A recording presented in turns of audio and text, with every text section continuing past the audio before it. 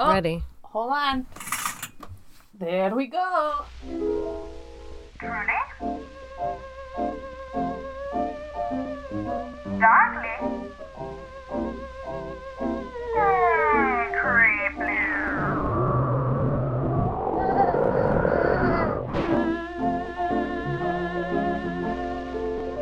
Are you okay? I thought I made seltzer, but I just poured from the seltzer bottle before adding carbonation. So I went to take a sip and was like, oh, Because it's just regular water. flat water. No! So I watched Cohen Griffin on Monday night while Quinn and Matt went out and partied, which was so fun to watch. You guys come home totally toasted. It was like a blast. 9. At like 9. Quinn's texted me, be like, this toilet rules. And it was like a sick bidet toilet. And then she's like, Matt's too drunk. I got to take him home. And then they come home. Well, I'm watching the kids and Co is laying in the bed as I'm putting him down. And he was like, it was the hardest day of my life. I was like, why? And he was like, just like, nothing happened how I wanted it to. Just Wow. nothing. Like, but so wise and so like, God, like he was beat down by the world. The world got to him where he was like, man. You made him race Krispy Treats. What's he got to complain about? He has a lot to kill. I mean, I wasn't his parents, which is like a very fair thing to complain about. Because like, I don't care how many treats I give him. I'm not mom and dad. Mm-hmm. But like, just him sitting there, it's the hardest day of my life. Like, it felt like I was watching a coal miner come back. Like at the Chilean mining disaster of like, it just felt like he was like, wow, today was tough. We lost a lot of good guys out there. Yeah, everybody's so serious in this house. Oh my God, I just went to go pour myself that seltzer and juice. Mm-hmm. Matt, you know what? For once, I know I never complain about my husband on this podcast, but I'm going to go ahead and break tradition and say Matt screws lids onto things like someone's going to break into the house and get into that pickle jar or that apple juice. He screws them on like, oh yeah, I double fucking dare you to get into this apple juice. It is absolutely insane. And I thought I was exaggerating it. And then when we were visiting my parents, my mom was like, ugh, I can't open this jar. Matt must have been here. Because he will screw Which, by the way, is like lids on. probably makes you more angry that somebody else notices it and it's not just you. That's probably the worst part is you're like, I'm not crazy. It is just so funny because I'm like, what does he think's going to happen? That it's going to fall over in the fridge and he's going to prevent it from leaking maybe? I'm not sure, Like, but... does he use his like full muscle Yes. force to close things? Or do you think that maybe it's a masculine thing where he's like, now Quinn's going to have to come to me to open this jar. I don't think and I'm it's going to not feel good. calculated at all. You're right. What Nothing I think he it does is I think it's maybe he's pissed off and he's just like, gotta screw this on this kid. Like maybe he's Fuck just this tomato sauce. Fuck you. I hurt my hands. I don't know what I was doing. I was working at a house, just like getting things ready. You know, I assisted a house, and my hands were. I put in some black caulk.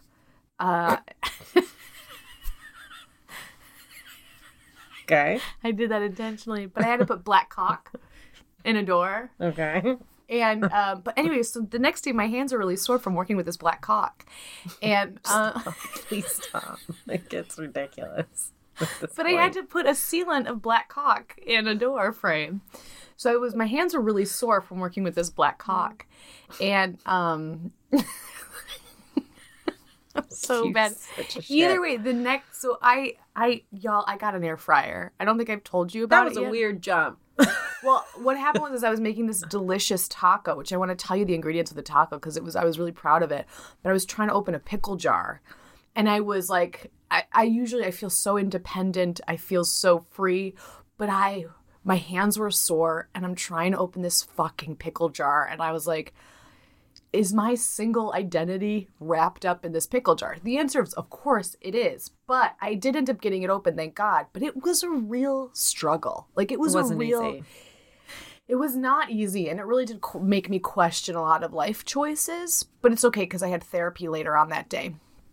Okay, I got an air fryer. I got like a small little one because I'm by myself, so I don't need a huge one and I don't have a ton of counter space. But You're the second person in my life to get an air fryer in the and last talk like about month. it. And here's the thing: I think the air fryer is what the air fryer is to the 2020s as rotisserie, Showtime rotisserie infomercial is to the 90s. I don't know it. Oh, don't you remember those infomercials that were on Set It and Forget It? Like, I think there are kitchen appliances that grab a generation and will not let go. Mm-hmm. So I'm curious what you think, like, the early 2000s maybe is. Either way, people are obsessed with a fucking air fryer. What I made yesterday, though, was really fucking good. Trader Joe's chicken tenders. I did shredded lettuce, cheddar cheese, and then I did... Trader Joe's makes like a imitation Big Mac sauce. It put the edible in incredible. It was everything. Okay. It was everything. Anyway, so I got it for air fryer. If you have any air fryer recipes, like feel free to send them my way. I'm like clearly experimenting with this thing. That's good. Man, there was such good food at that event we went to that you were sitting for. I know. I saw the pictures after and I was super jealous. Yeah, really good food. All you can drink. All you can drink that's hard for anyone to navigate. And Matt's been doing this thing where he's been in years past, he does a month soberary or whatever. And this year, instead of doing that, he's doing 1 week out of every single month. I love that. So it led into this. So he hadn't smoked pot, drank, or had coffee for a week. And then we went to this event. And it was like, that was and his it was release. Open bar, and it was a little bit like... Was this the first month of him doing it? It was like someone turning 21. Did he... Was this he's the been third doing month? It the third, yeah. Has January and February, how those like breaks gone? Like how, like I think he doesn't binge typically. It's just because it's like you guys had this all you can drink. Do you know what's so weird? Matt used to really not drink a lot. Mm-hmm. And he used to not have coffee when we met and first started dating. Right. I think I ruined him. No, kids did. Really? I think it was me. It might be think you. he started drinking more alcohol because of me, and he started drinking coffee because of me. Well, listen, I think I don't... He could have been a healthy person, and then I entered into his life, and I toxified his program. No, because you like get him to eat really good, healthy food. Like you're really good about cooking. You cook him food, so I actually gonna call You're bullshit just giving on me that. a pass because I cook?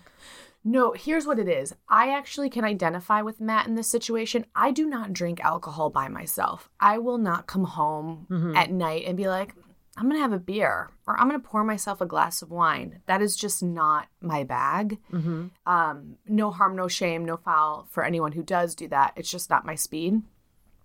But when I'm around people and they're drinking, I will absolutely participate. Like it's very rare that I am like, no, I'm good. Like if someone's drinking wine, I'm like, yeah, I'll have a glass. Like it feels very socially motivated to me. Mm-hmm.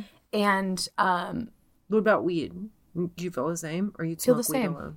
I don't smoke weed alone. No, I'm like, I'll have like an edible. That sounds really healthy. Because I'm better than everybody. You know, that's we forgot it. that I'm better than everybody. No, yeah. I mean, maybe there'll be times where like order some food and maybe on an occasion I'll have a little edible, but like I don't. There was a moment where like I tried smoking weed by myself, like for food, but that doesn't interest me either. Mm-hmm. Like, listen, I can have fun by myself and eat as much food as I want sans weed and alcohol, so I feel good about that. However, when I was living with my parents for the pandemic, my mom and dad they love wine, they have a good time, and so we'd be at dinner and my mom was like, I'm gonna open a bottle of wine, and I was like, all right, I'll have some wine, and I found myself drinking every night because it was social, and that actually I don't think is good for me personally. And just as like alcohol is a depressant and that works on me, and if I have too much of it over a long period of time, it affects me negatively. So yeah, I mean, so I can identify with Matt where it's like, if you're like, I'm gonna have a glass of wine, he's like, yeah, I will too, I'll join you. No, but I really ruined him in a way where I don't do that even. He's now like a get home from whatever, it's 5:00, he cracks a beer, and that was not his a part style. Of that. Yeah, I remember because when I met him and I was going through a divorce, I would be like, let's have a drink. And he'd be like, why don't I make you some tea? Granted, like I was... Do you think this happened more when you had kids, or is it like what is the when you moved in with I definitely Matt? think you crack a beer at 5 o'clock because of kids. And I also do you think like they've that's- survived a day. Like Yeah. thank God. It does feel like it's There's a celebration. with little ones at home all day, and you're like doing it, Round, playing Monster, building a fort. You're fucking doing it, and then at the end, you're like, you know what? I deserve a little something. And I think whether that's chocolate or a beer or whatever, everybody has their own little dealie. I mean, Matt's gonna take Koa this weekend to see Beauty and the Beast at Puppet Works. Like, no. yeah, it's so great. It's a real actor playing the Beast, and then puppets doing all the other characters. How fun is that? I wish I could go. Is it his I'm first jealous. theater? No, I took him to the Steadfast Tin Soldier at this puppet place. And it was a successful. I think we're taking the boys to see Mary Poppins live, and they love Mary Poppins. Cole hates Mary Poppins. Yeah, he does. He hates Mary Poppins, and he is very troubled by the chimney sweeps. He asks me frequently, so they don't do that anymore, right? And I'm like, chimney sweeps? And I'm like, yeah, they don't. And he's like, it's too dangerous. And he's like, really wants to talk about.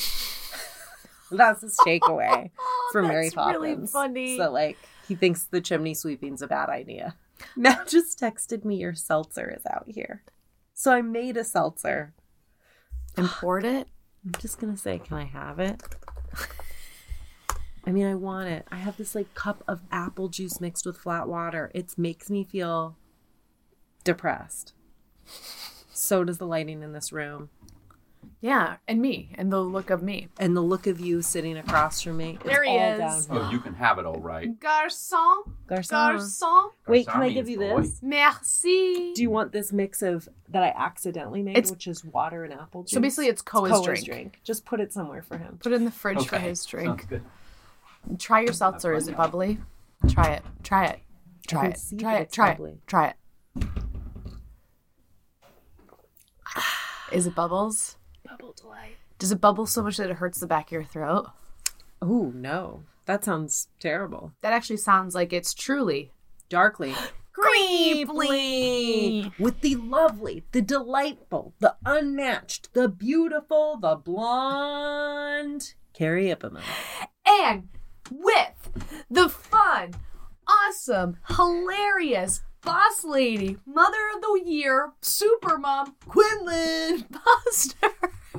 Woo! The crowd goes wild. I'm doing nothing.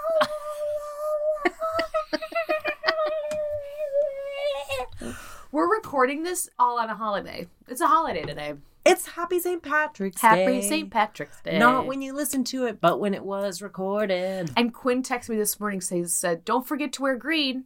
And I don't have a ton of green, but I look like I am in the army. I have a lot of fatigue green color. Like She looks like she's in a ghillie suit. She looks like she's trying to hide across from me. She's trying to camouflage so I won't be able to see her. Green curtains. And my pants are like a little bit wood color, so it feels like I'm like, "Ooh, is this it? Oh my Is God. this it?" We were late for school this morning and I was getting Ko ready and he's wearing like a green shirt.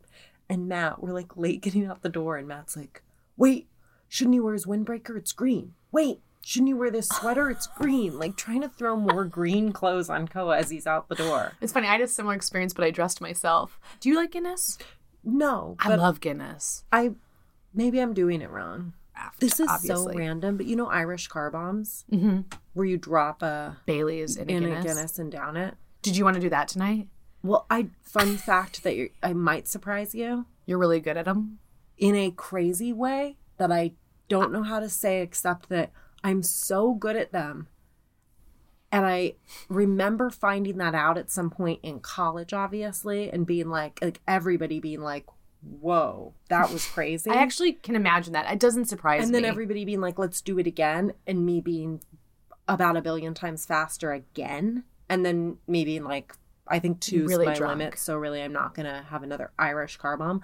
But then flash forward years later and Matt and I went to a wedding and the dad was buying all the guys Irish car bombs, Mhm. which was a very weird sexist moment that rubbed me wrong anyway. But then there was one extra. And so they were like, do you want to do one with us? And I was like, yeah. And it was me, 6 guys that he bought car bombs for and himself.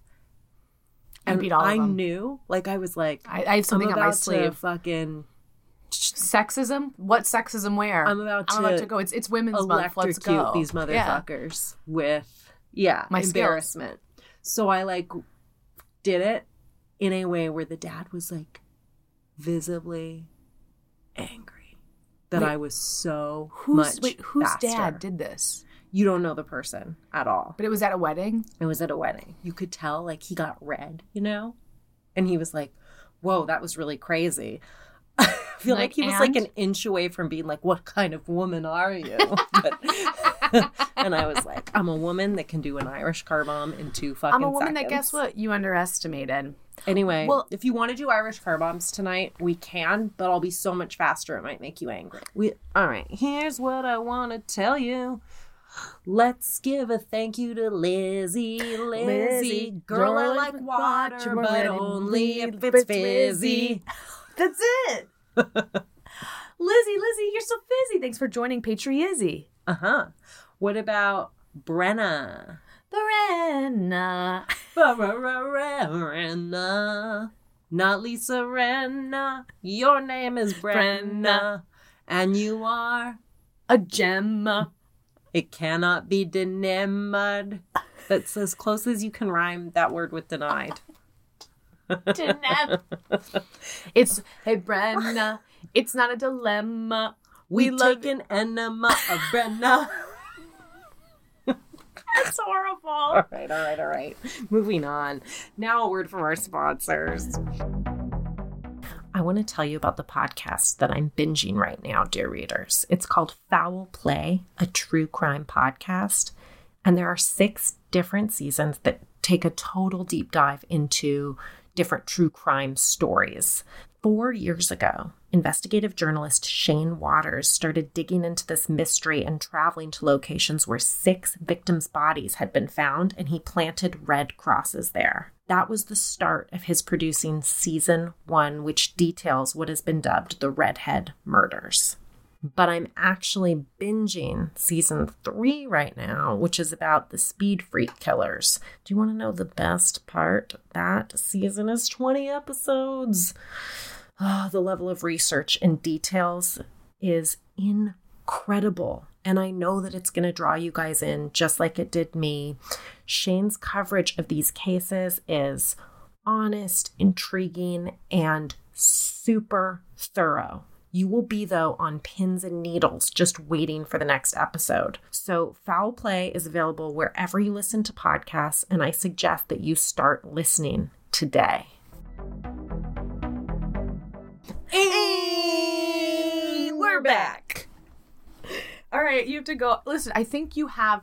Quinn warned me. Quinn warned me that this is a long one. Yeah, I wonder if you'll be interested to know that I broke it down in a very untraditional way, and it's going to be a 2-episode story. Is what I decided to go with. Because I kept, like, being like, should I not say that? Like, there's too many notes I have, and it's just I didn't want to take over the whole vibe of the day. So instead, I'm going to present this in little 2 shifties. 2 shifts. And maybe I broke it up funny. Maybe it's going to be really awkward. Maybe we'll hear from the dear readers and you guys will be like, hey, just don't do it again. And like, what are you trying to do? Be a journalist? Settle down. Know thyself. How many pages are your research? 36. No, it's like 8 pages. Yeah. But that's too many. Oh, it's 10. It's too many.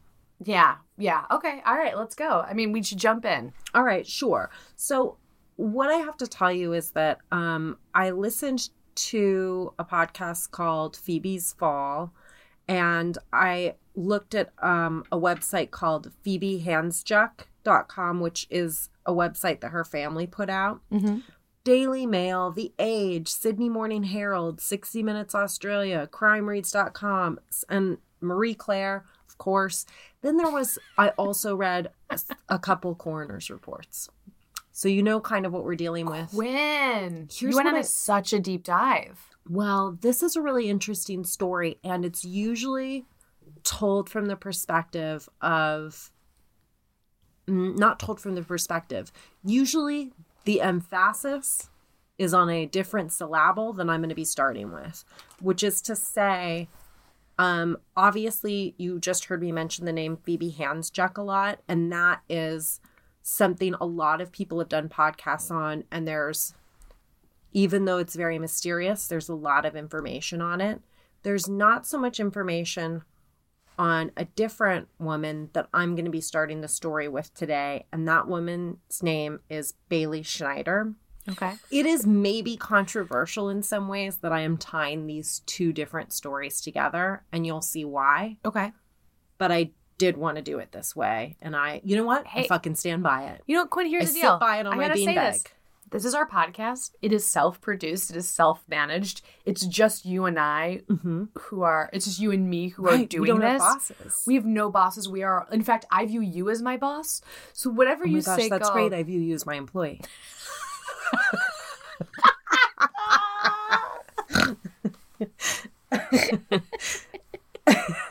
So that works out well. All right, perfect. That works out perfectly same page. And you know what? You're promoted for what you just said. I got a promotion. Yes, today's a big day for you. Title only. Bailey Schneider. Let's start there. She's born in Queensland and grows up in Tasmania, and then when she's 19, moves to Melbourne. So she's 25 years old at the point of our story, and she's working as a model and a dental assistant. She's also going to college to be a clinical esthetician, and her parents have had cause to be a little worried about her. Okay. And they've convinced her to move back in with them to, I think, just keep her environment more, I don't want to say controlled, maybe stable's the word.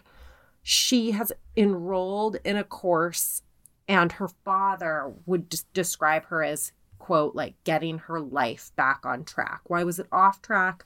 Well, she has depression. She is taking medication for that in the form of Zoloft, but she's also definitely doing the self-medication thing, and she's drinking a lot, and she's using drugs, namely cocaine. In the past few months, she started a new relationship with an older man. I think at the time of their relationship, he's like 52. Okay. She's 25. Mm-hmm. Double the age, double the fun, not so much always. The year is 2018. It's June. She tells her parents, I'm going to go to a barbecue with my boyfriend and spend the night. She doesn't do that. She actually goes to a nightclub where she works as a dancer. Okay. And she dances from like 7 to 1 in the morning. Okay. At around 1, she then goes to a house party in this fancy kind of upscale neighborhood. She spent a lot of her time at the party that night arguing with her boyfriend over text message. Mm-hmm. Her spin that she tells her parents, I don't want to say spin, I think she really thought this. What she tells her parents about her boyfriend is that he is helping her. He's trying to encourage her to moderate her drinking. He's trying to help her improve her self-esteem. He's like trying to get her to be a vegan. He's basically like, let me Opposite help you. Of what you do to Matt. Okay. Yeah. I'm just kidding. Exactly. He is a music and venue promoter, and he's kind of like A-list. Like he's doing really well for himself. Okay. He also comes from a kind of prestigious family. His dad is a former Supreme Court justice, and his stepmom is a county court judge. So both his parents are judges. Okay. So the next morning after this night, she shows up back at home at 8 or 9 in the morning. It's a Saturday. And she goes to her room and she's crying. And her mom comes and she's like, Anthony and I broke up. Our worlds are just too different. Mm-hmm. But she's really sad. But she says it was kind of like a mutual decision, but she's really broken up about it. She goes downstairs. She gets on the couch. She's kind of snuggling with the family dog. And she's going to watch Netflix and chill. And her parents are going to go shopping. So they leave. And later that morning, her brother sees her outside in the yard on the phone having an argument. And he kind of has that vibe of like, are you good? You good? And she's got the like, I'm okay kind of thing going on. So he's like, okay. When the parents return home, they see that she's lying in the kitchen unconscious. She's on the floor with like her head against a cabinet, kind of like awkward angle. Oh my God. And they see a little bit of blood coming out of her nose. Her dad gets closer and realizes around her neck is a gold curtain cord tied tightly around it. He tries to untie it and can't. It's so into her tight. skin. She's not breathing. There's no pulse. He starts to give her mouth to mouth. The mom calls emergency services, and they, over the phone on speaker, are walking him through CPR, which he's trying to administer. The paramedics arrive. They continue the CPR. It is all for naught. Bailey dies. Oh my God. They conclude she's taken her own life, that it was a suicide, that the cause of death was neck compression. They're basically like she hung herself. The coroner says, look, the death is not considered suspicious. She has cocaine in her system, Zoloft, Xanax, and alcohol. There's like a pretty empty bottle or 2/3 empty bottle of wine in the kitchen that they think she was drinking. There's remnants of it. Looked like she smoked a cigarette and poured herself some wine. There's no point that they can figure out. The parents are like, wait, she hung herself? From what? Yeah. From what? Seems like a really, really important question to answer. Possibly like tie your own. Like that is. The police are like, we're goodbye. And the parents are kind of like, do you want to seize anybody's like phone? Do you want to check her phone maybe? And they're like, They're like, please? Like basically they urge them to take the phone. The police are like, we just don't see it being probable that there was a third party involved in this. And then they do this thing where they look at like stuff on the cord that was around her neck. And they're like, it looks like it matches, could be a match for some material that is the top of this pantry door. So maybe she hung herself from the top of this pantry door. And maybe we saw her jacket on the ground. Maybe her jacket was used to prop the door so that it wouldn't swing. And they kind of have this whole theory on how it went down. Uh-huh. And they're like, if she hung herself in this way, we don't even think she'd have to hung very long to have done this to herself.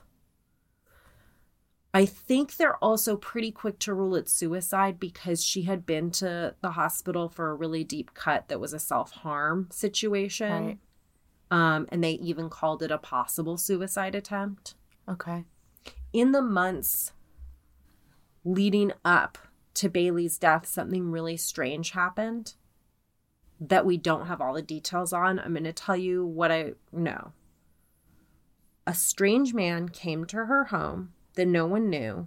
Bailey's brother and their friends saw this. They were like partying at the house that night. The man didn't go up to the front door. He went around back looking for Bailey, which struck everyone as kind of strange. Nobody in the house knew him. Bailey left with him. She later tells her sister that she had been sexually assaulted, like attacked in a hotel room that night by a man. We don't know if it's the man she left with. We don't know if it's a different man. She didn't want to talk to Anthony about this. And a detective got assigned to investigate that. And then Bailey decided, no, I don't want you to investigate it, and I don't want to press charges. And she withdrew her complaint. That is something we don't have a lot of details on, but given what happened to Bailey, I think it's really worth mentioning. Totally. This is maybe not worth mentioning, but I still think it's so sad. So I'm going to say that one of the last things, actually the last thing I believe she posted on Facebook, there was a rape and a murder of a comedian, a female comedian. And then the police put out a message urging people to take care while walking alone at night. Mm-hmm. And she wrote, how about it's just not okay to assault and murder women? How are women supposed to come forward about rape and assault when the police make comments like this and victim blame? And she died just a few days after posting this, which is so crazy. That was like one of the last things she publicly said. Yeah. I don't think it has any tie-in. I just think it's like a sad coincidence, sort of. Totally. Well, I think the tie-in is that like clearly this affects her, this idea of blaming the victim. I think most women it affects pretty obviously. Mm-hmm. But it's like if we're following the line of that she is the survivor of an assault, and she ended up turning down the charges, maybe because she felt some of that energy, like maybe there's some anger there, right? Like, I mean, if that's the thread, it's personal. Yeah. Anthony, her boyfriend, says to everybody, we weren't in a serious relationship, but even though Bailey was pretty secretive about their relationship, like the parents never met Anthony or anything like that. Yeah. She called him her boyfriend. Right. And was obviously really upset about their breakup. There's also evidence the police see via the phone records that they had a lot of communication and that they had been on at least 2 trips together. That's serious. They do not ever regard him as a suspect in her death. Mm-hmm. He was attending an event in the city at the time. He had an alibi. Yes. And he was initially questioned, but they clear him. So they did do some, like the coroner report basically is like suicide, but before that came back, they sort of were interviewing everybody around her. It sounds like. I think so. I'm super fuzzy on the timeline. For this particular death, Bailey's death, there's not as much information as one would hope or like. And right. It's so recent, which is to say 2018. Yeah. But the parents were like, the legal system absolutely failed. They totally botched this. Bailey's family, her parents and siblings, do not believe that she would have taken her own life. Right. They start campaigning to raise funds to investigate. Right. They said 15 months in and we are still waiting on a ruling from the coroner. We have been given no answers to how she ended up dead on the kitchen floor with a cord tied tightly around her neck with no hanging point to find. Her phone that was taken, we have been given nothing from police or coroner. And now this leaves us with no further option than to ask for an inquest into her death in the likely case of her death being ruled a suicide, which it was. Bailey deserves justice. Nothing will ever bring her back. But we as her family and her friends need answers. Mm-hmm. So that was 15 months in. Then it was ruled a suicide. Then, finally, a year and a half later, in 2019, her case, which seemingly was case closed, was referred to homicide detectives. So I don't know if they found something new or what. And this was in 2019. And now here we are 3 years later and we don't know any more than this. But we know that it was referred to homicide detectives. Whoa. Yes. So I think I still have enough time that I'm going to begin this. All right. So here's what I want to say. We're now going to move into a different young woman who died. Okay. And her name is Phoebe Handsjuk.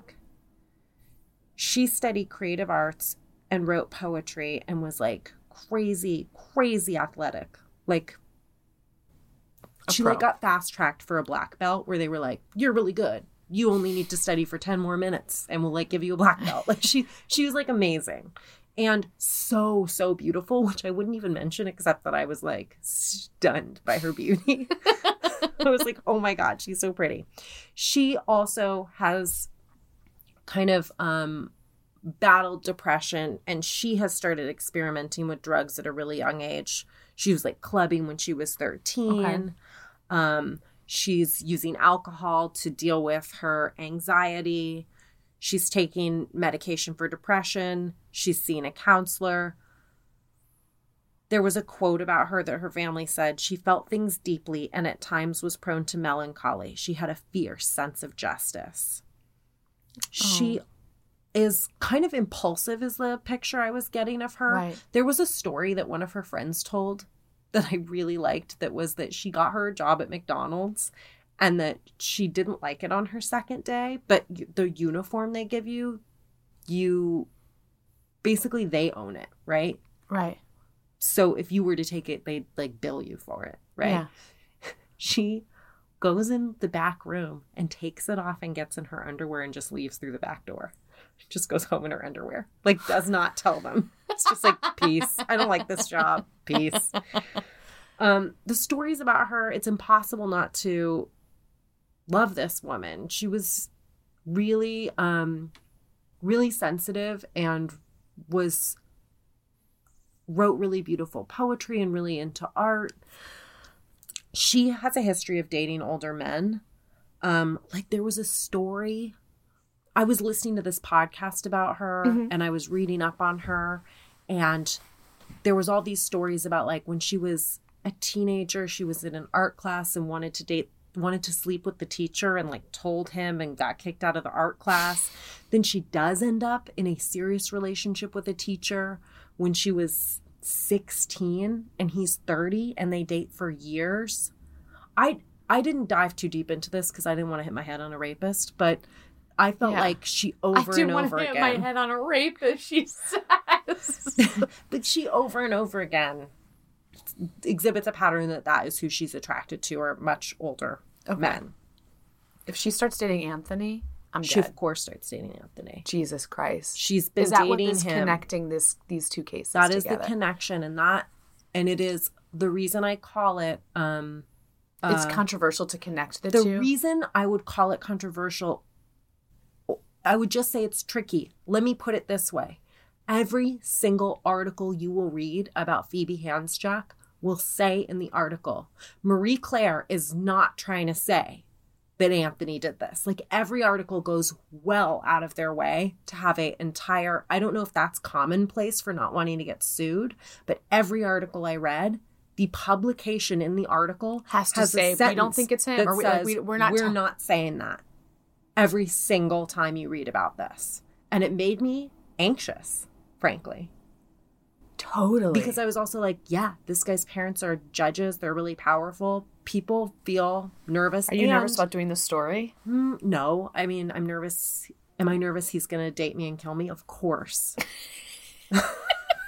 Aren't you? I mean, I'm more worried about me dating this guy. And, I mean, here's the thing. Like, you're married. Me? Could go either way. Well, all right. This is so hard to wade through because there's so much. So yes, she's dating Anthony, and they've been dating for a year and a half before she will die. She's 24 at the time. He's in his 40s. They're living in his place together. So I just want to clarify. Anthony is dating Phoebe 10 years before he ever meets Bailey. Yes. Thank you. They're living in his like luxury fancy apartment together. She's paying him rent, which is like, I think he was strict with her in the relationship, almost in a weird parenty way, where he was like, you have to be responsible, so you got to pay rent. By the way, Anthony goes by Ant, so I'm going to call him Ant from here on out because that's what everybody calls him.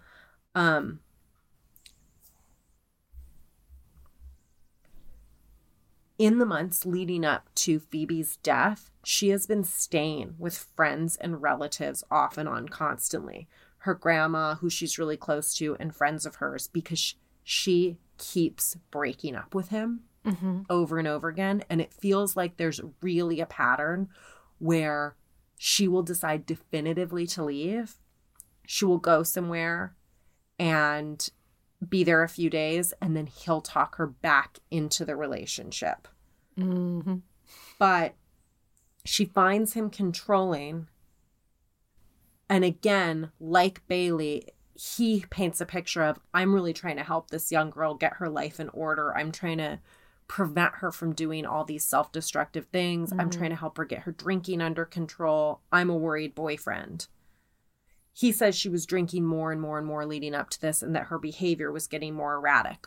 I don't think that's an unfair characterization at all. And I think her friends would agree with it. Okay. She has a friend that she, a few days before her death, goes out with and gets drinks. And the next day texts him, like, if he doesn't text her back, she's going to vanish herself. Like, she makes very cryptic comments often about wanting to jump off buildings. She does really reckless things. Her behavior is definitely erratic. Okay. But, like I said, she's this erratic, big emotions, big feelings artist. And Anthony's this older man that's like, this is how I want things to be. He would tell his cleaning woman who cleaned his apartment, I want it to look like no one lives here. And he would want it perfect. Everything should look really like American Psycho vibes. Totally American Psycho vibes. Meanwhile, she would worry because she wanted everything to be like cluttered in her art, and she would work on her art and like get ink on his furniture and then freak out about trying to hide it from him. So they have these very different, they're going down different paths anyway. It doesn't sound like it was a match made in heaven, no matter how you're looking at it. She, a few weeks before her death, also said to her mom had told her, I'll pay for you to do a trip overseas at some point. And she wrote her mom to be like, hey, I'm just checking in. Is that trip still on the table? I might want to do it. I might want to do it soon. And I might want to do it with very little notice. Further indicating that she had pretty clear plans, that I feel like she really wanted to get away from Anthony. And she was having a lot of trouble committing to staying away. So yeah, and that would have been maybe a good way for her to do it, I think, would be like, I just need to like get the fuck out of here. Right.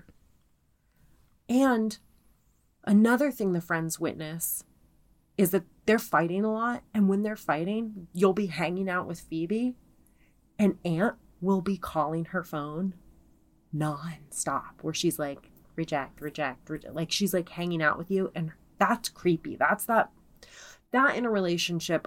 I don't care if you're fighting. Everybody fights. There's something that freaks me about that. Like, I'm calling you over and over and over and over and over and over again.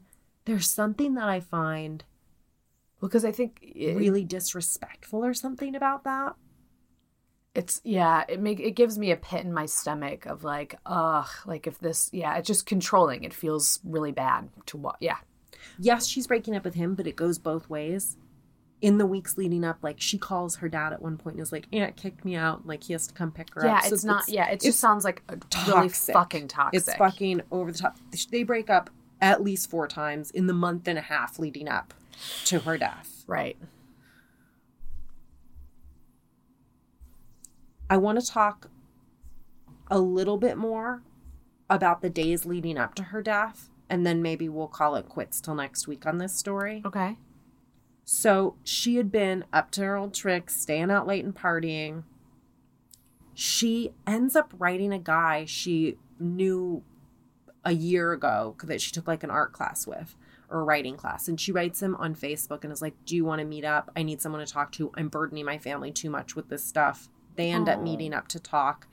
And she takes ecstasy and goes to his place to see his art and tries to kiss him, he says. He doesn't kiss her, and she gets pissed. And a switch flips, and he says she went from like 0 to 60 and got like almost violent with him. Right. But he's also painting a picture. Here's another person that I'm telling you enters the story that is saying this person was not well. Yeah. They were all over the place. Right.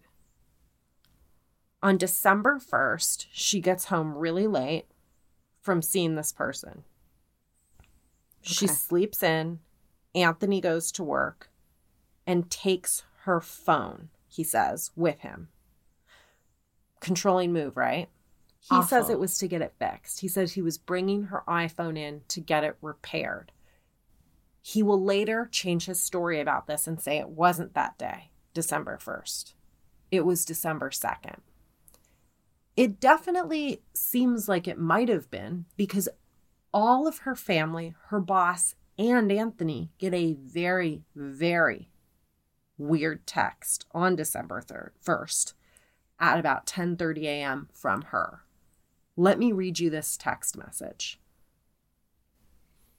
Hi, family. I am in bed about to sleep, and when I wake, I will transform into the most incredible human being you've ever seen. Not. I will go to hospital. It's safer there, and I hear the special tonight is tomato soup. Delicious. Nutritious.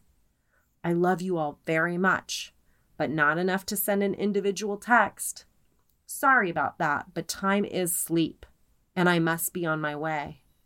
Merrily, merrily, merrily, life is but a dream. XO. From if you her got a phone? text like that, what the fuck would you think? She's gonna hurt herself. Yeah, her family's like, what? So the mom calls the grandma and is like, you got to figure out what's going on. They call Anthony, and Anthony's like, you guys, don't worry. She was sleeping off a bender when I left for work this morning, but I will go home and I will check on her today. And he then lets them know I did go home. I did check on her. She took a couple sleeping pills that were his prescription. And he was like, I took the bottle of pills with me just in case she forgets she took them and takes more. Here's what I want you to know about. My physical reaction is like, no. Like, no. Sorry, that's not what you do. You bring her to hospital. You don't let her, or you tell someone needs to be with her the whole time. Well, here's something really interesting. They have a building that you use a key fob to get into, and you have a personal key fob. It lets you into the building. It's what allows you to go to your floor on the elevator. It's what allows you, and the building's like a computer basically. It's like a robot so computer. You can see who came. There's no record that he checked on her at all. At all. Maybe he just said it to make them feel better. I don't know. What we do know is she's okay. The cleaning lady comes that day in the afternoon and sees her. And she's like tired and kind of like comes into the living room and they kind of have a quick little moment. Uh-huh. But she's okay. Okay. Not only does the cleaning lady see her, but that night, Anthony says he gets home from work, runs her a bath, gives her a massage, boyfriend of the year. She talks to her dad on the phone. Okay. That night, December 1st. And I'm okay. I'll see you tomorrow. They're going to have a belated birthday dinner for her dad at like a Thai restaurant. Her, Anthony, and her dad are going out tomorrow. Don't worry about me. I'll see you tomorrow. Okay? He would not see Phoebe tomorrow. And then December 2nd, her boyfriend takes her phone away from her and takes it to get it fixed. Unverified.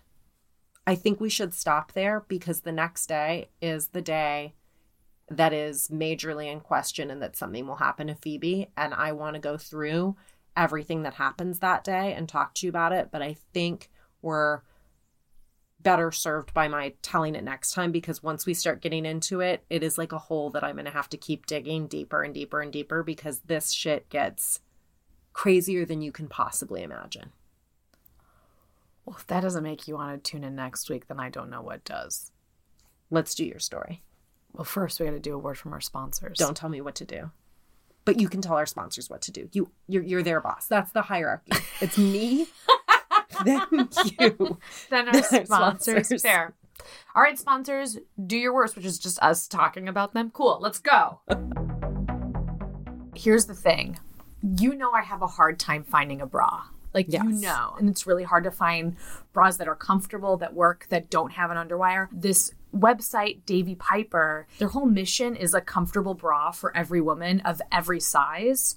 I am wearing a bra that is not underwire, that fits me, that is incredibly comfortable. Which bra do you have on now? I have on the Nelly Simply bra. It's a wireless bra, and I got it in Twilight, which is this like really cute mauve color. I came here in another bra. And she switched into this bra. I switched into this bra. Like, I tried I'm it not on, going and back. I was like, well, I'm wearing the Francesca Capri leggings. They are so comfortable. It's crazy.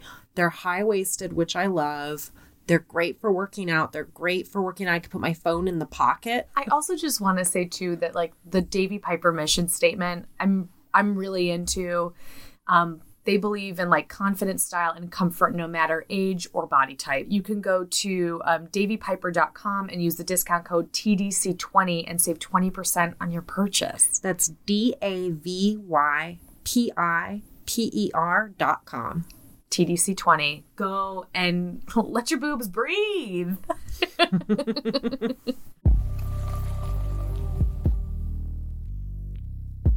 Hi, everyone. I'm Talia, attorney and co-host of the true crime podcast, Crimes and Consequences. Listen to Crimes and Consequences to hear your favorite true crime cases, plus many murder stories you've never heard before. At Crimes and Consequences, we dive deep into the details of the crime. So if you have a fascination with the morbid side of human nature, you're really going to want to check us out. Go to Apple, Google, Spotify, Stitcher, and anywhere else you listen to your favorite true crime stories, and subscribe to Crimes and Consequences, a hardcore true crime podcast.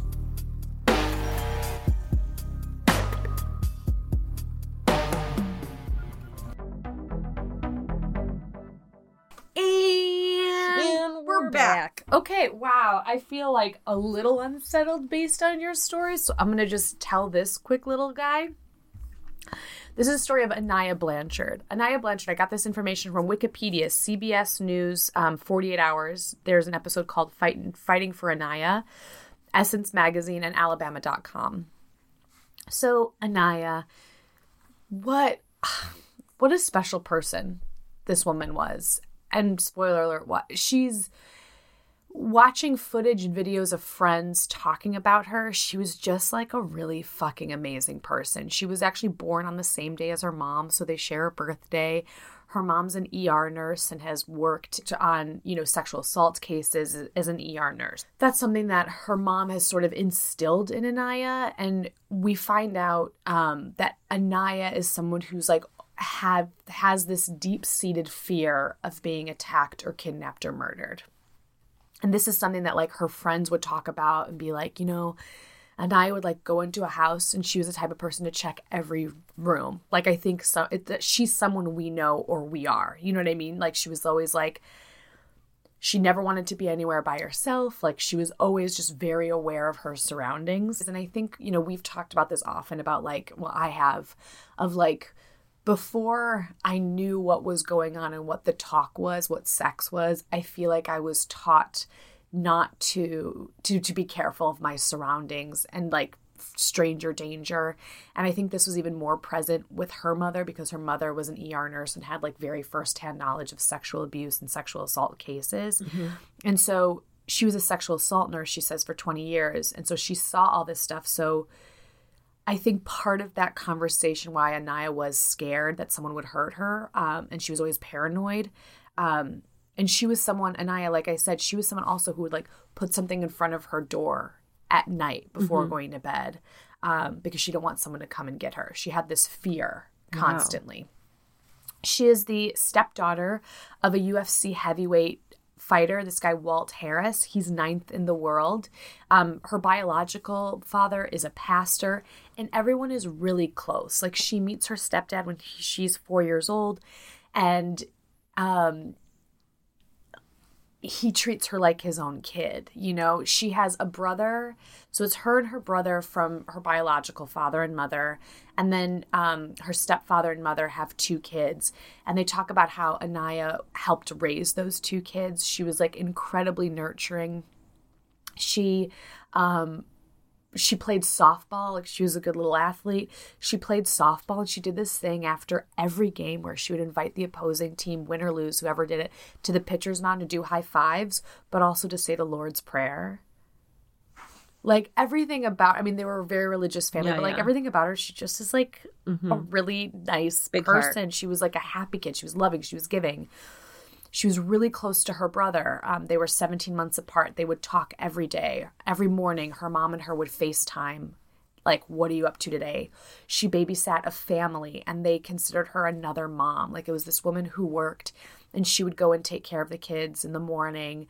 And, like, the kids loved her. Like, she just was, like, an amazing person.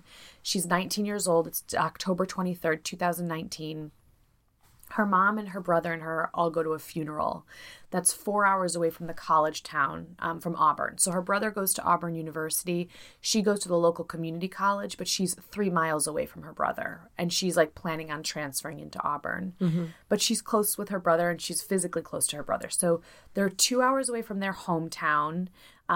So she's at the funeral with her mom and her brother. And she's like, listen, we got to go back to school. It's a 4-hour drive. And her mom's like, okay, I love you. Gives her a kiss with her brother. They leave. 2 hours in, they stop home to visit her stepfather. And it's a quick little visit. They see him. They give him a hug. They say, I love you. And they leave. They drive the 2 hours the rest of the way to Auburn. And by the time they get here, it's like 11 p.m. So she drops off her brother at his apartment, and it's 3 miles away from her house. And he's like, text me when you get home, brother vibes. And then her roommate, who she lives with, this woman, Sarah, they share each other's location on their phone, the safe thing to do. And so at 11:09, her roommate texts her and is like, hey, are you headed home? She texts her friend Sarah, yeah, I'm on my way. It should take 10 minutes to get from her brother's apartment to her place. And her roommate is waiting for her. And it's like 30, 40 minutes later. And she's not home.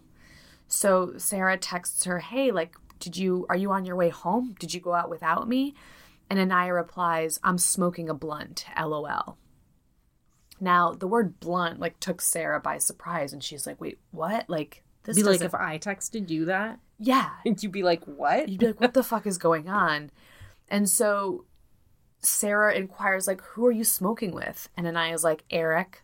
And she's like, who's Eric? And she's like, it's this guy I just met. So at 11:43 p.m., that was the last text between Anaya and her roommate. And her roommate was like, this is weird. This is really unlike Anaya. Anaya has a dog at home who she loves. She's supposed to be working the next day. And Sarah's like, this doesn't feel like my friend. Like, she would never go out with a guy she met one night. She would not be saying the word blunt. Like, there was just some weird vibes about this.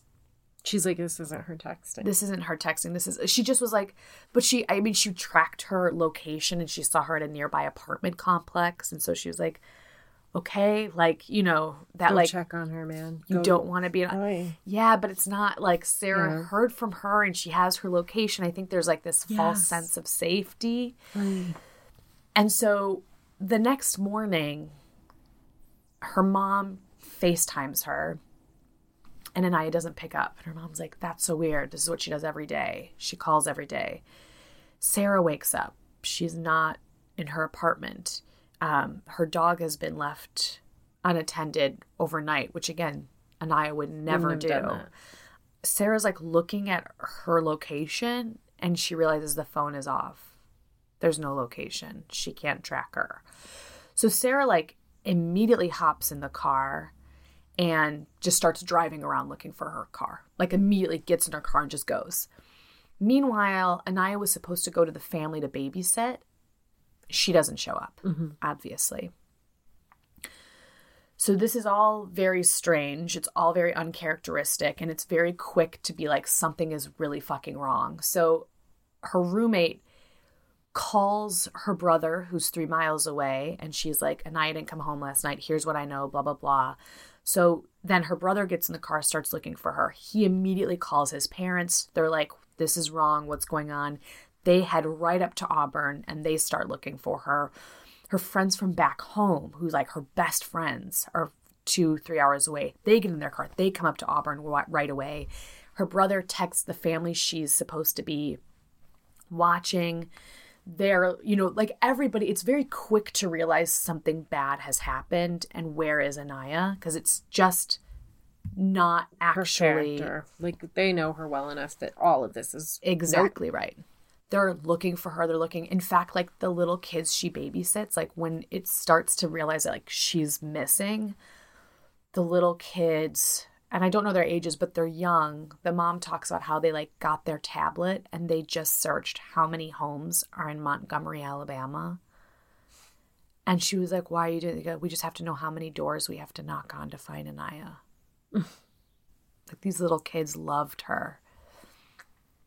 So I wonder what the answer was. Side note. it's a great question. I did not look that up. That was not a part of my research. So 2 days later, October 25th, they find her car, her Honda CRV, and it's 55 miles away from the car. It's 55 miles away, and it's in an apartment complex. The car is super damaged, and a passenger seat is soaked in blood, and there's a bullet casing through the door. So the police are like, okay, this is someone who had a life-threatening injury. Like, what happened? And the outside of the car is pretty beat up, almost like there might have been a physical altercation while it was in motion or something. So they start to like see what's going on, and they start to put together like her time of movements. Because again, she's unaccounted for from like 11:09 to 11:40. I mean, she's unaccounted for a lot, but like 11:09 to 11:43, she was texting. So they find that she had stopped off at a gas station. Her mom talks about how before bed she would always want a snack. So she stopped at a gas station on the way from her brother's home to her place, and she bought sour cream and onion chips and a drink. And then they're able to find out from eyewitnesses and through camera footage that they see this guy at the gas station looking at her. This random guy at a gas station just fucking looking at her. Don't look at us. We don't like that. Then they like put together that some eyewitnesses saw this guy in question force his way into her car. What? Eyewitnesses saw that happen and didn't do anything? When the guy was like, we should do something, the woman was like, don't get involved. Don't get involved. How dare. So 14 days in to her disappearance, the police release a photo of the man they suspect has something to do with her disappearance. He's buying alcohol. He's looking at Anaya. He's the one that's getting in the car. They finally identify him as this guy, Ibrahim Yazid. He's 30 years old, and he is currently out on bond from some pretty fucking violent crime charges. He's been charged with first-degree kidnapping, robbery. He's beaten 2 men. He's shot 2 people the year before that, and he's out on bond. And he's staying at a hotel near the gas station that she stops at.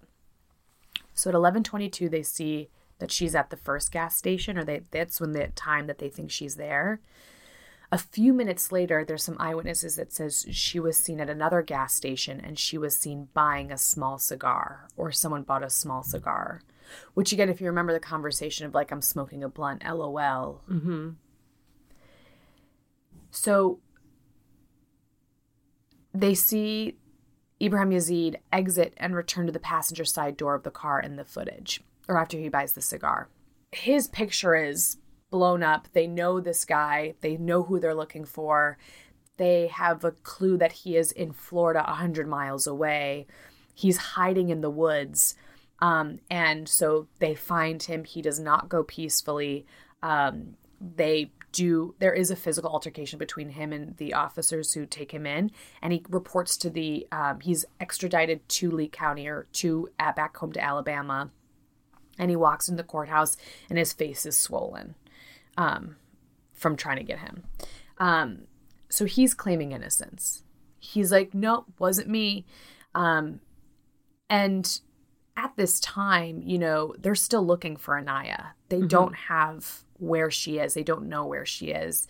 And because her father is like a well-known UFC champion, or her stepfather's a famous, like they're able to get media coverage, I mean, so the family goes on to Dr. Phil. The commissioner or something of the UFC like adds to the reward. The reward of finding her is like over $100,000. They're making pleas. The internet or the media, rallies around this family. And so then they get another lead with this guy, Antoine Fisher, who knows Yazid. So he says that he helped Yazid expose of evidence. So they initially charge him, but the charges are dropped because I don't think they have enough evidence. But his story is that night, early in the hours of October 24th, Yazid walks in and is like, hey, I need to run an errand. Can you come with me? And he gets in this Honda CRV that is Anaya's car, and they go pick up a gun or something like that. They go run some errands, and eventually, like, they end up at this, like, wooded area, and Fisher is in the car, and he sees Yazid pull something from the trunk that is, like, covered in a comforter and his 2 legs or something. He sees her body. He sees her body, and he sees it dragging and disposing of it. And so he's like, thanks so much for asking me to come with you. Yeah. So when Yazid gets back in the car, he's like, tell me that's not a body. And Yazid goes, it won't come back on you or your family. So with Fisher's testimony and with his evidence that he presents, they now have like the area that they might find some evidence. So they're searching the area for Anaya, and they find these sorrel boots. And this is like all they have really so far. So they call her parents, her mom and her stepfather, and they're like, hey, can you come down to the precinct? They come down to the precinct. They show him a picture of the boot that they find. And her stepfather is like, excuse me for a moment. He leaves, and someone sees him punching a concrete wall. These were boots that he had bought for her on a trip to New York City. So they return to the woods. They like now have a lead that there's evidence that like, you know, they find her wallet and they find her body. The cause of death is a gunshot wound to the head. According to Fisher's testimony, it's Yazid had said, you know, she came for my gun. And so I had to kill her because she was trying to escape. Now, Yazid is charged with capital murder, and this is on top of all of his other charges. There is footage of him in the courtroom, and her mother and stepfather are there. And this guy is like laughing and joking, and he's like, makes a plea. He says to the judge, you know, there's no evidence tying me to this crime. You can't prove anything. Like, these charges should be dropped. And I was like smiling. It's like, it's really fucking sick to see someone just like, and this family is just watching all of this unfold. So Yazid has been in jail without bond, obviously, since January 2021. As of June 26, 2020, he was charged with a murder that he did from 2018 of this guy, Stephen Hamby. Mm-hmm. He hasn't even been tried for the murder of Anaya Blanchard. The prosecutors are seeking the death penalty, but because of the pandemic, it slowed all of the criminal cases. So obviously, we're very far behind. And, you know, we've seen this in so many other cases, but Angela, Anaya's mother, has started a nonprofit called Anaya's Heart, which talks about safety and education and also helps find missing loved ones. And in Alabama, there is a law called Anaya's Law that they're trying to get passed. And it is a law that allows judges to deny bond for any violent offenders. So if you're charged with a violent crime, you can be denied bond based on a judge's decision. And in February 2020, the Alabama House voted 104-0 in favor of the new restrictions. I mean, this guy had been charged with really heinous violent crimes and shouldn't have been out. And Anaya's roommate, even in the 48 Hours episode, is like, how is this possible that someone is, you know, charged with these crimes? And again, I understand innocent till proven guilty, and our judicial system and our criminal justice system has a lot left to be desired. Mm-hmm. But this guy was just lying in wait. It's almost like you're in shark-infested waters and you don't know. You know, this is minutes from their apartment. It's horrifying. And in a way, you're like, had it been a swift and speedy trial, you know, had he been tried for these previous crimes that clearly he was guilty of, he wouldn't have been out just lying in wait for an opportunity to hurt someone. And it's she was just at the wrong place at the wrong time. And she was just with her brother. You know what I mean? She just was. It all happened so fast. And Yeah, that's what it feels like. Oh, God. And the fact that she was someone who was so aware Yeah, and worried about this fearful and exact worried thing about the happening. exact thing. Exactly. Well, there goes my whole defense plan. Because basically, all I think is because I think about murder all the time.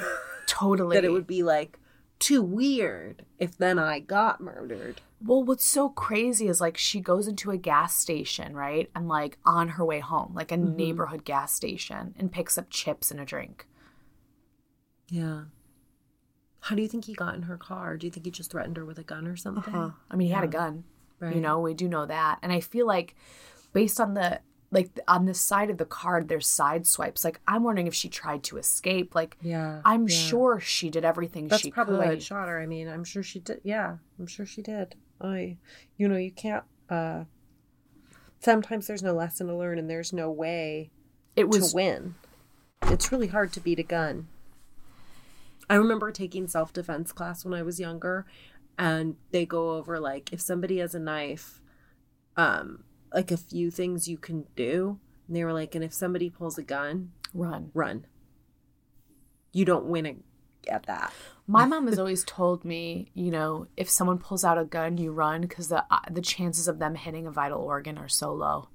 It's really sad. It's really sad. And at the end of the episode, they did, like, 2,000 people came to celebrate her life a couple months after her death, December 21st, 2019. And the mayor had made that Anaya's day. Like, they like gave it, you know, and, but you saw like her best friend say something, and it was like, Anaya left me with just like the best memories of her.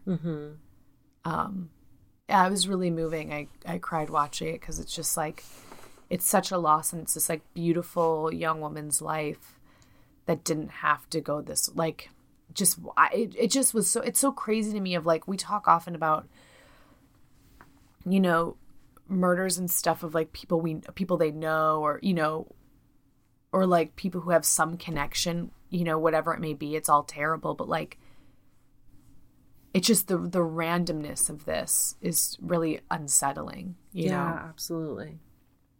Anyway, that's the story of Anaya Blanchard, and she's an incredible person, and I know she is missed by her loved ones. Thank you for telling it. You're welcome. Okay. It's very, you know, in stories like that, you just don't know how to end the episode, do you? No, you don't. It's really hard. I mean, and I hate to leave them with that because, What is a funny thing that happened to me today? Let me think. Today, that's pretty limiting. Okay. It's just begun. It's morning. What happened to me yesterday that I can leave them with? I have been listening to audiobooks, and I listened to Anne Rule's book, which I can't recommend enough. Really? The Stranger Beside Me. It's about her relationship with Ted Bundy. Because this is so crazy. I don't know if you guys know this. Probably a lot of you do. Yeah. I didn't. I didn't realize that the deal with Anne Rule is that she was working at an outreach program with Ted Bundy to like help people in crisis, and that they were friends, and that she wanted to become a crime writer. It was like her goal. And these murders started happening, and she was like, I'm going to write about these murders. And he was like, yeah, okay. And she was writing about the murders, and he was doing the murders, and they were friends. And then all through their friendship, things would happen where like some women that survived or didn't get killed were able to tell people, it was this guy, here's what he looked like, and he said his name was Ted. And the sketches look like Ted, and his name is Ted. And she starts getting a little creeped, but is also like, what are obviously the actual not chances? my friend. And at some point, they're like, he drove a VW Bug. She calls her friend that works for the police and is like, I'm not trying to make a thing. I've got this friend, Ted. He doesn't even have a car. this is such a weird question. If I give you his name's Ted Bundy, his name's Theodore Bundy, will you just see if there's a car registered to him? There isn't. Like, I'm sure there's not. And then they're like, yeah, there is. It's a VW Bug. And she's just like, oh my God, skeeby-jeebied. But also she's like, I know for a who this while is. after he gets in trouble and he's a suspect, she's like guilty feeling because she doesn't know she was the one that tipped the police off.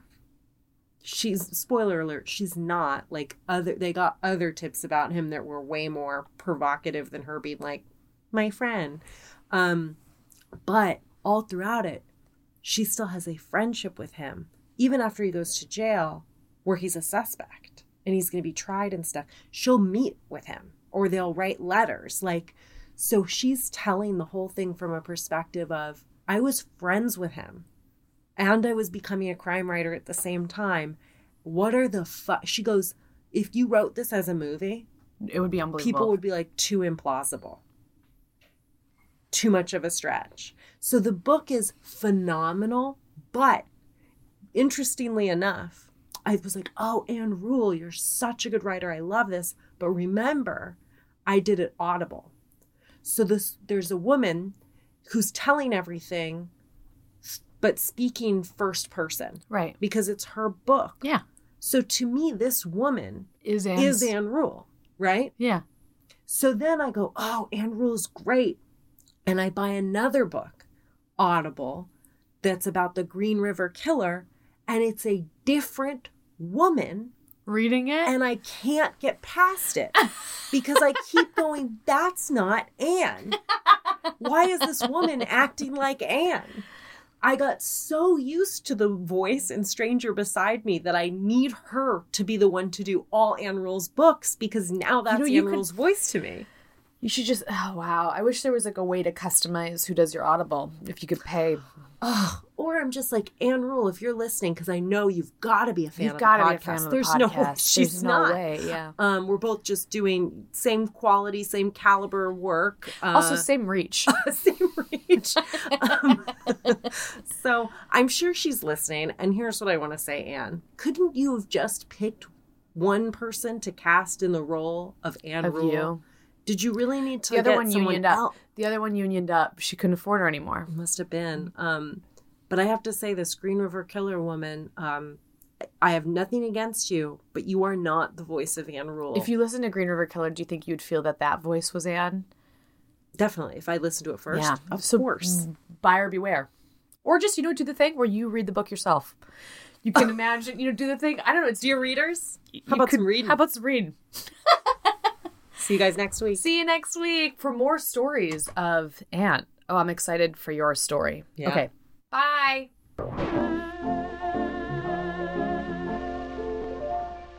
Bye, dear.